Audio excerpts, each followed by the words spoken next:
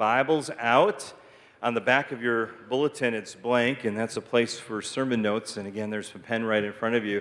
And I know God's going to speak to you this morning, so I'm going to ask you to take your Bibles out and your sermon notes. And today we have a special guest, but he's not really a guest because he's part of our church family, has been for many, many, many years.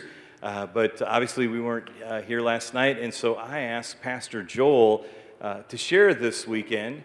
And I so appreciate Pastor Joel's heart. He is leading our youth ministry so well and our connections team, and I am just grateful for God giving him to us and for so many years as well. And I know he has a word from the Lord for us this morning. Would you welcome Pastor Joel as he comes this morning?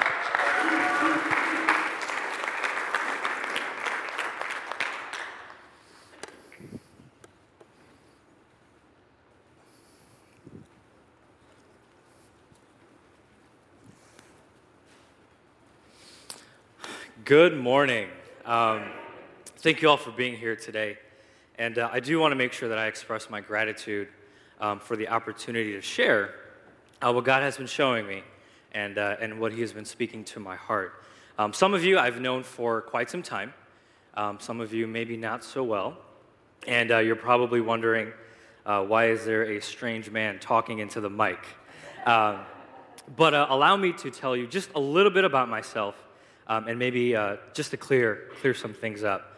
So I've been attending Christian Life Church for almost 10 years, believe it or not. This fall will be 10 years. Of those 10 years, 8 years I served with our youth ministry. Of those 8 years, 7 years I was a youth leader. 1 year I was a youth pastor, which was just this past year. And I got connected to the church through college, which is Christian Life College. And so now I'm the high school pastor, I'm the college pastor, and I also oversee our connections ministry, which also includes ushers and greeters.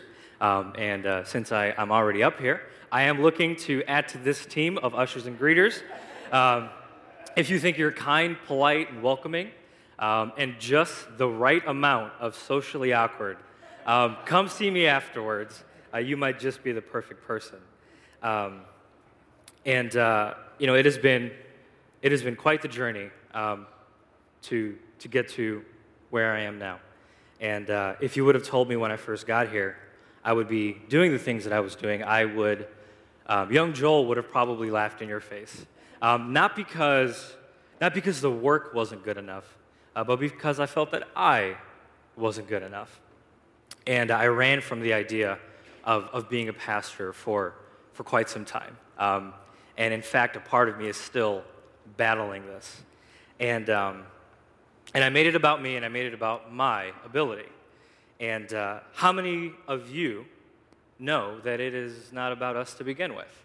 And how many of you have learned that in our weakness, his strength is made perfect? And needless to say, God had other plans for my life. And he got me to the exact place I needed to be, exactly when I needed to be there. And everything that has happened in the last 10 years has led me here in this moment before all of you. So no pressure. But this is my first time speaking during our main weekend service. And depending on how it goes, it could be my last. So I want to just reiterate, let's cherish this time we have together, because it might not happen again. I don't take this lightly, because I believe God doesn't take it lightly. And I hope that you don't either. I believe with all my heart God is wanting to do a great work in our lives today. In fact, I believe he's already done a tremendous work in our lives just earlier in our service. But I also think he wants to do even more than what we expected. And it is an absolute honor to be able to minister his word, to share his heart, and it's just an honor to be able to be a part of what God is doing. And I ask that in the next few moments that we have together, you would tune in and let any other distractions take a back seat. Not because I think I deserve it, but I think God deserves it. Amen? So I would like to pray before we start, and we'll open up the Word. God, I thank you for this time. I thank you for this morning. God, I thank you for every heart that is represented here. God, you have brought us here together on this day for this very moment, and we thank you that you want to work in our lives. And I pray that you'd open our hearts and open our ears, and may we be able to tune in to what you are doing. God, we will give you all the glory, and if there's anything that isn't of you, God, may it fall to the ground. And we pray these things in Jesus' name. Amen. So, in case you can't tell, me and my family, we're not from this part of the world. We are from India, and specifically, we're from a state called Gujarat. Say it with me, Gujarat. And if you're able to, feel free to roll that R. But that's where I'm from, and obviously, we didn't stay in that part of the world. And I am the youngest son of immigrant parents who came to this country in the early 90s. And when they came to this country, I was only just a year old. And it was me, my mom, my dad, and my older brother, who was 11 at the time. And in fact, I think I have a picture of us at the airport. That's O'Hare. Obviously, the bundle of joy is me, and that is my family. And they actually weren't able to be here today. They're in Florida with my brother and his family, just kind of helping them out. So we lived in Chicago. We moved to Chicago. We lived in Chicago, and I'm sure it took some time for them to get accustomed to the culture change and the culture shock. And there was a lot to adapt to: new jobs, new school, just a completely different environment, a new home, and just a new direction in life.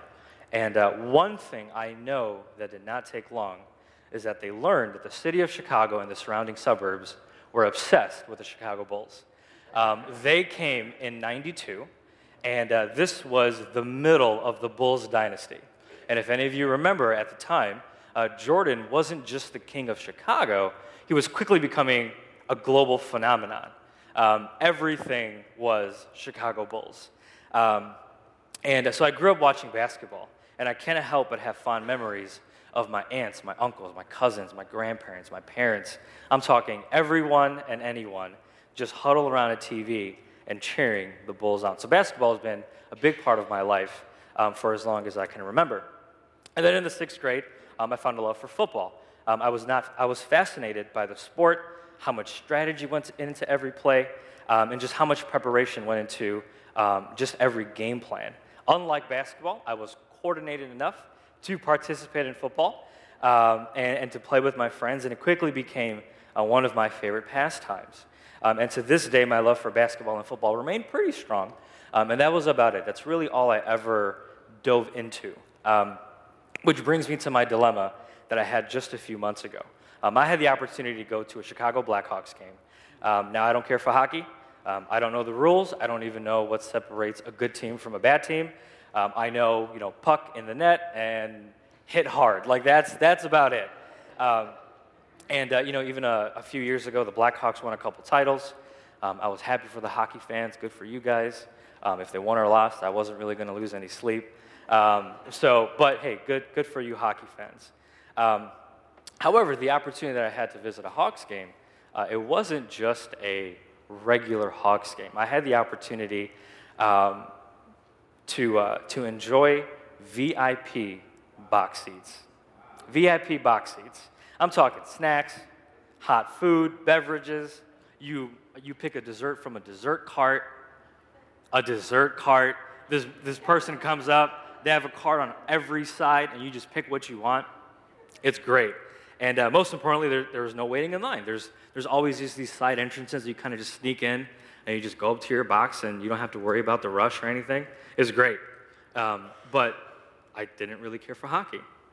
But I do care for food. I do care for drinks. I do care for desserts and skipping lines. So after praying about it and seeking the Lord, I made the very tough decision of humbling myself, and I enjoyed these box seats. It was great. All I had to do was just show up. Everything else was included. And it wasn't long before I realized that I actually started to get into the game. I actually started to get pretty invested in what was happening. And all of a sudden, before I knew it, I was screaming and yelling when something went against the Blackhawks. And I was rejoicing and cheering when something went for the Blackhawks. I had no plans of doing this because, again, I don't care for hockey.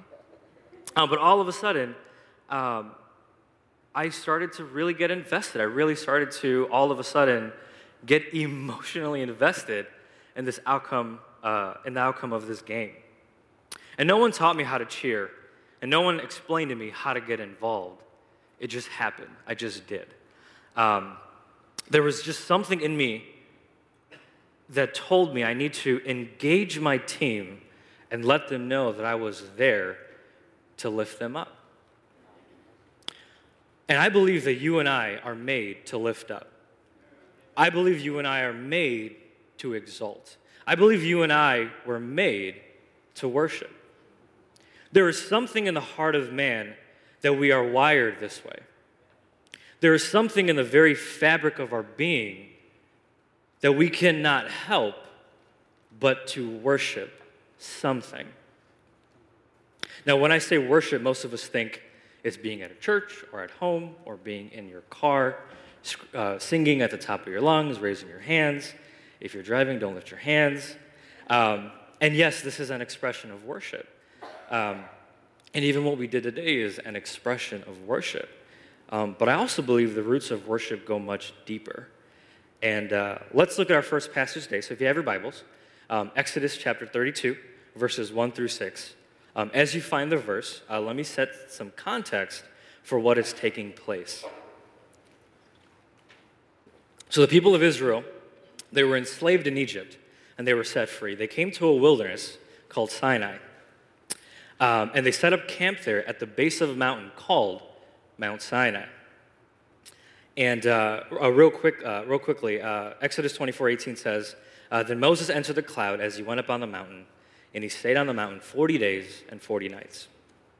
And God called Moses up to this mountain to reveal the law to him that he had for his people.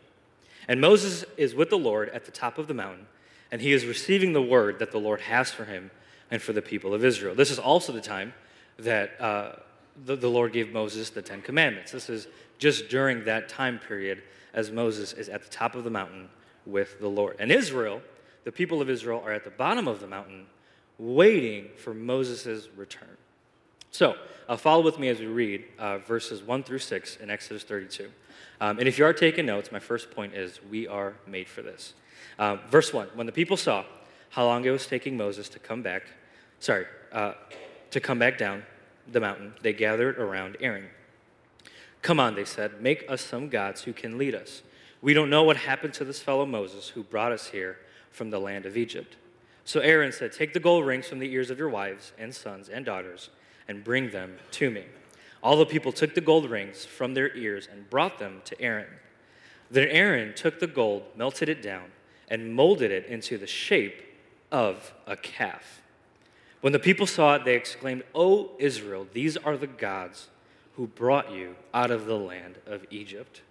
Aaron saw how excited the people were, so he built an altar in front of the calf. Then he announced, tomorrow will be a festival to the Lord. The people got up early the next morning to sacrifice burnt offerings and peace offerings. After this, they celebrated with feasting and drinking, and they indulged in pagan revelry. This is not good. And no matter how many times I read this passage, it never fails to just hit home and just help you understand some of the deepest desires that we have as individuals. And that's what I want to get into now. So God set them free from bondage and slavery and gave them all they needed for the sustaining of life, just like he does for us.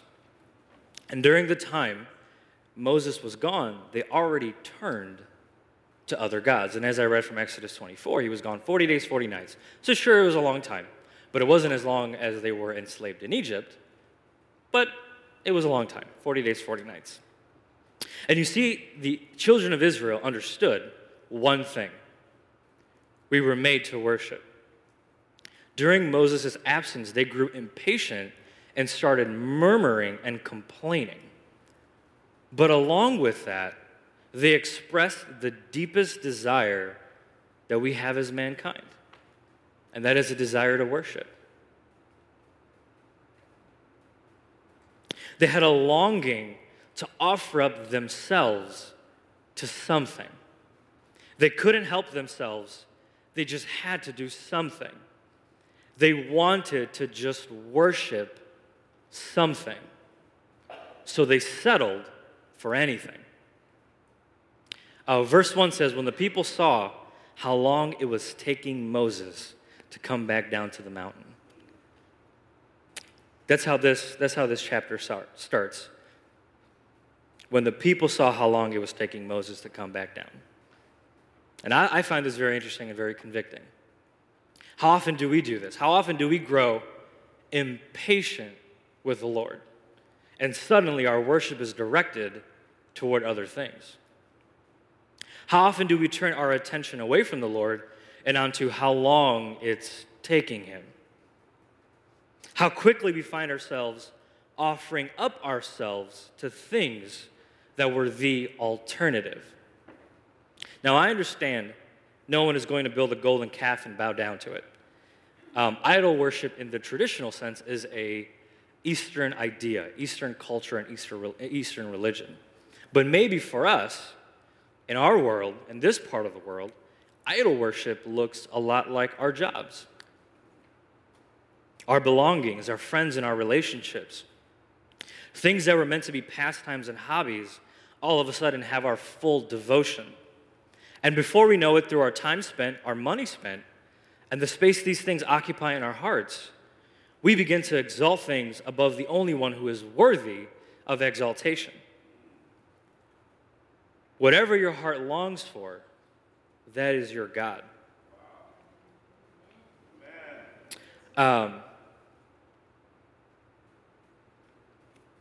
Let's take a look at Job, chapter 1. Job is a very, very fascinating character. And his story is very well known.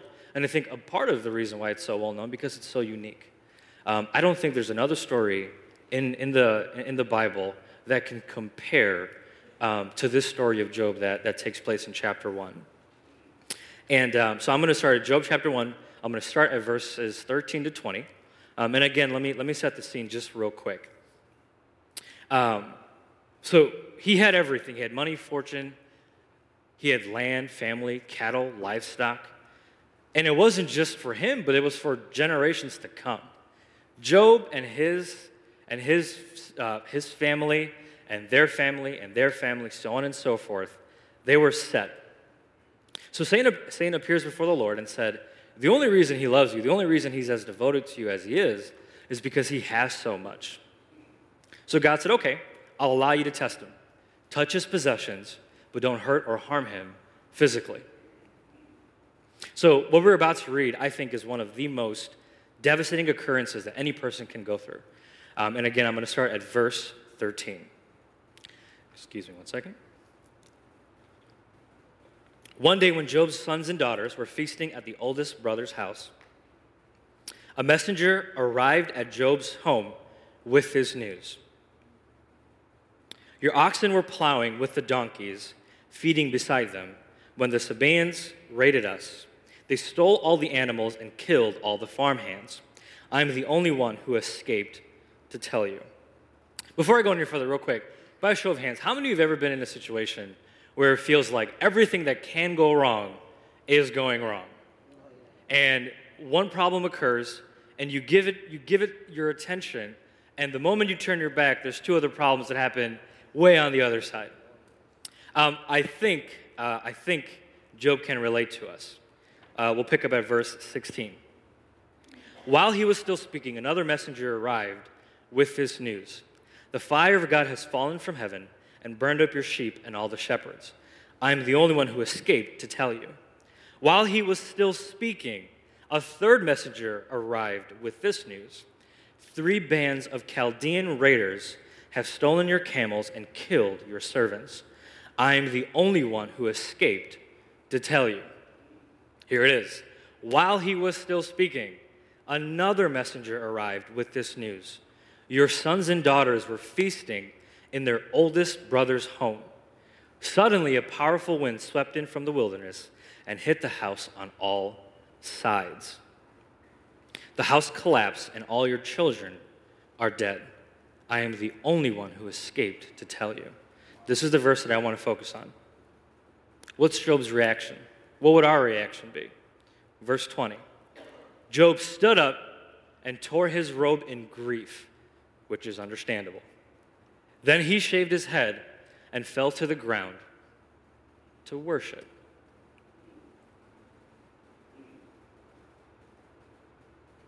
He was grieving, we can relate to that, and he fell to the ground and he worshiped.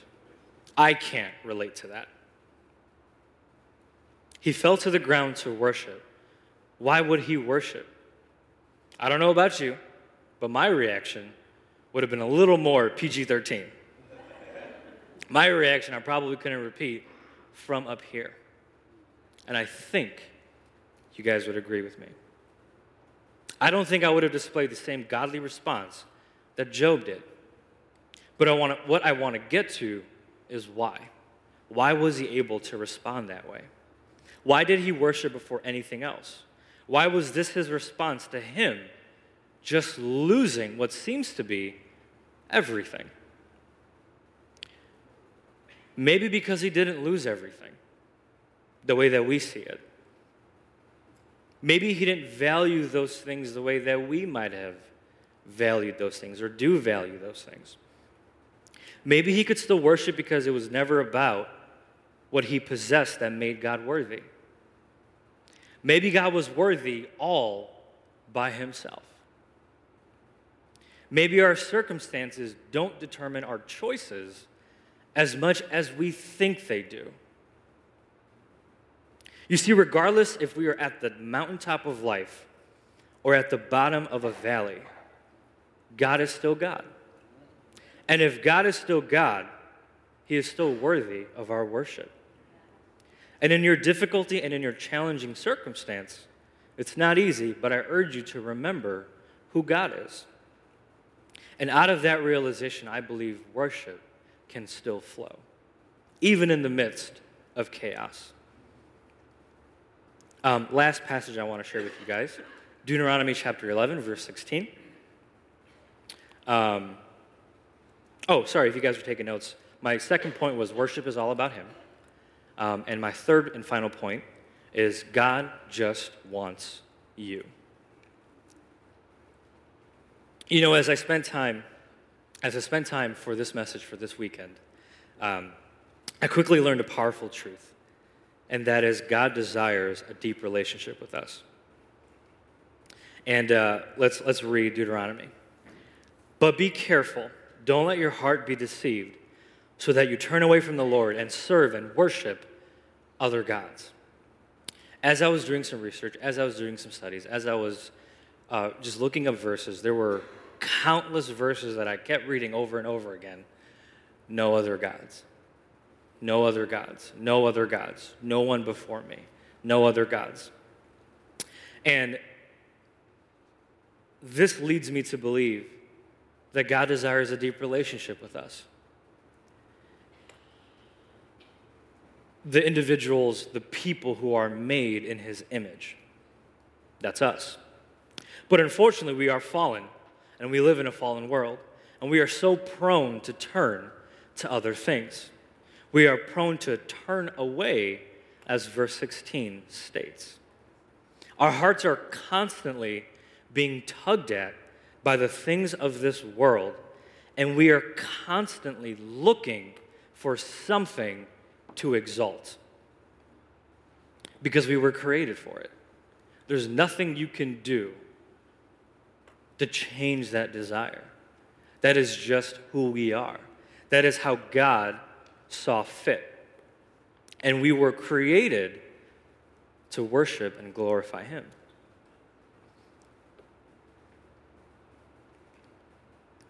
And, you know, this past winter, I don't know about you, but it was a horrible winter. You know, when it snows 6 inches in April, it's a bad winter. Like, really bad. And, you know, personally for me, I'm so relieved just to have good weather again, just to see the sun again, just enjoy some warm weather. It just feels good. And I know this time of year, everyone travels. We book vacations, we book time away, week-long getaways just to kind of disconnect from the things around us, to relax, to unwind, to get away from the busyness of life, and to get away from our daily grind, because it can be grinding. And we do all these things hoping to restore our joy and our mental health, only in just a few months to jump back right into the craziness come fall. And life just gets crazy again, and we just can't wait for the next year for summer. Maybe I'm the only one. But listen to me, I'm in no way saying that vacations are wrong or they're sinful. Don't say that. That's not what I'm saying. But what I am saying is some of us don't need a vacation. We just need to spend some time in God's presence. And, millennials have this buzzword that we use, the word is hangry. Hangry is a combination of two words, hungry and angry. For some of you young people, you know what I'm talking about. And we use this word hangry for individuals who are kind of on edge, who are kind of, something just seems off about them, and they just seem like everything is just irritating, and you don't want to be around them, and they just have a scowl on their face, and all they really need is just something to eat. And so we say, hey, are you feeling okay? Yeah, I'm just hangry. I just need some food. We think it's this deep, devastating trauma that someone is going through, but they just haven't ate lunch. And so this term hangry is something that I use almost on a daily basis because it applies to me. It applies to me and a lot of my friends. And I think that we need to be intentional about feeding our souls. I think we need to be intentional about feeding our hearts and our minds. Some of us are going through difficult times, and we're just spiritually hangry.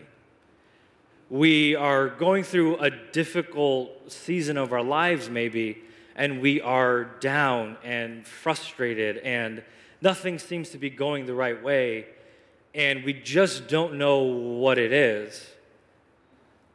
Sometimes it could just be that your soul hasn't been fed. Sometimes it could just be that you haven't spent time enough in God's presence. Some of us are just spiritually hangry.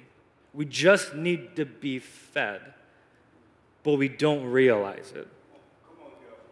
And this nurturing that can only be provided by the Lord. I believe this is the heart of the Father, wanting full custody of his children, not just the weekends.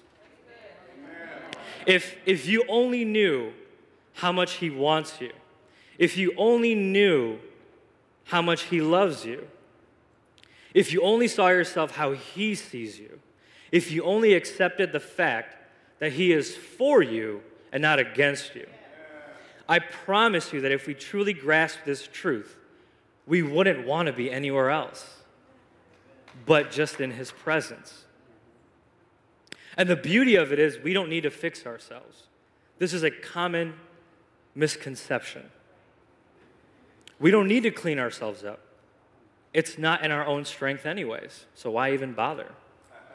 Why not surrender and let God be God? And, I'm sure no one here does it, but I do it all the time. I have a really bad habit of leaving dirty dishes around. I have a really bad habit of eating something and kind of just letting it sit there. And instead of cleaning that plate, I'll just grab another plate and let it sit there. Now, again, I'm sure all of you clean your plates as soon as you finish your dinner. However, but as these dishes sit around, they start to get just gunky, and It's gross, and you're like, man, I am a pig. How did I let it get so bad? Why was I so neglectful of this? And then all of a sudden, we find ourselves scrubbing away, scraping away at this gunk, and it just doesn't seem to be budging. Just throw the plate away. I don't know. But the other way that you can do it, and I heard this analogy before, and the other way that you can do it is get a bin, get some warm water, put some dish soap in there, kind of stir it around, let the bubbles get going, and just let the plates sit in there, or whatever your glasses, your cups, your mugs, whatever it may be, just let it sit there. And let the dishes soak. And I think for some of us, I think this is a word for you, is stop trying to scrub some of this stuff away. Stop trying to, out of your own ability, spend so much time and waste time when all you need to do is just soak in his presence. When all you need to do is just spend some time with him and let him take care of the things in our lives. I'm going to invite the worship team to come up. I understand that we had a very, very powerful time of worship. But with this message, with you hearing the word of the Lord, I would like to give you an opportunity to respond. I wanted to give everyone an opportunity to just chase after God, to exalt him and to worship him, and to just be in his presence. Within these next few moments, let us enter into the holy place together.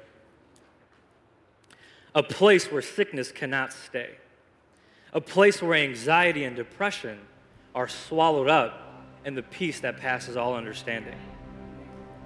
A place where his healing light pierces the deepest and darkest places of our hearts that nobody knows about, not even the person next to you.